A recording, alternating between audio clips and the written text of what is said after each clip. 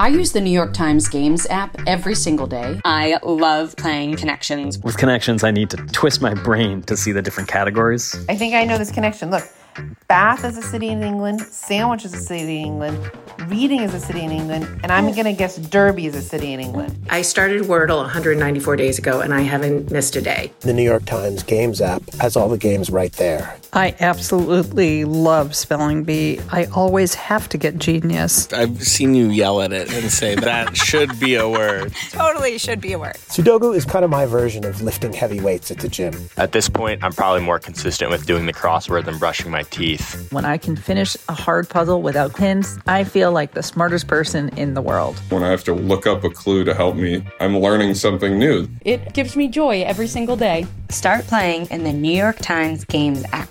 You can download it at nytimes.com/gamesapp. From the New York Times, I'm Michael Barbaro.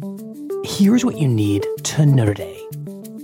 My husband and I are eternally grateful to everyone who put themselves in harm's way to keep our family safe. On Thursday, the FBI charged 13 men with terrorism, conspiracy, and weapons charges, and said that at least 6 of them had planned to kidnap the governor of Michigan, Gretchen Whitmer. According to the FBI, the men had surveilled Whitmer's vacation home over the summer and indicated that they wanted to take her hostage before the election.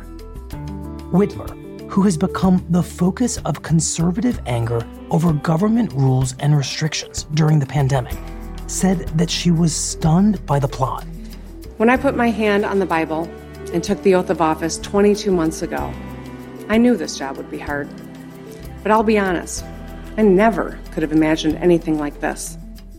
And President Trump has rejected a plan for the next debate, scheduled for October 15th, to be staged remotely because of his infection, calling it ridiculous.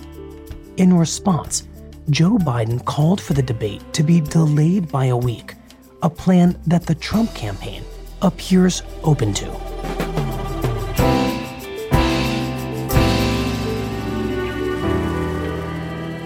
That's it for today.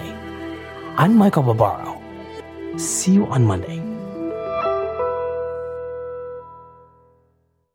This year, a very important public figure turns 80. He sent us his wish for his birthday. My wish is for everyone to practice wildfire safety, because only you can prevent wildfires. That sounds easy enough, but you don't know who it is. Nah, of course you do. It's Smokey Bear. Let's all make sure Smokey's wish comes true by learning his wildfire prevention tips at SmokeyBear.com. Because Smokey Bear lives within us all. Brought to you by the USDA Forest Service, your state forester, and the Ad Council.